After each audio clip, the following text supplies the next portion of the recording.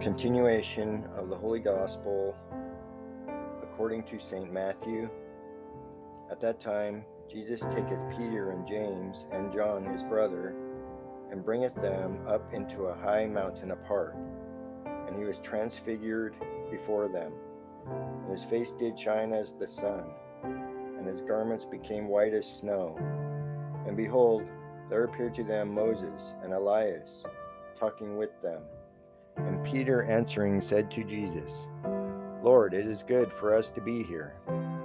If thou wilt, let us make here 3 tabernacles, one for thee, and one for Moses, and one for Elias. And as he was yet speaking, behold, a bright cloud overshadowed them. And lo, a voice out of the cloud, saying, This is my beloved Son, in whom I am well pleased. Hear ye him. And the disciples hearing fell upon their face, and were very much afraid. And Jesus came and touched them, and said to them, Arise, and fear not. And they, lifting up their eyes, saw no one, but only Jesus. And as they came down from the mountain, Jesus charged them, saying, Tell the vision to no man, till the Son of Man be risen from the dead.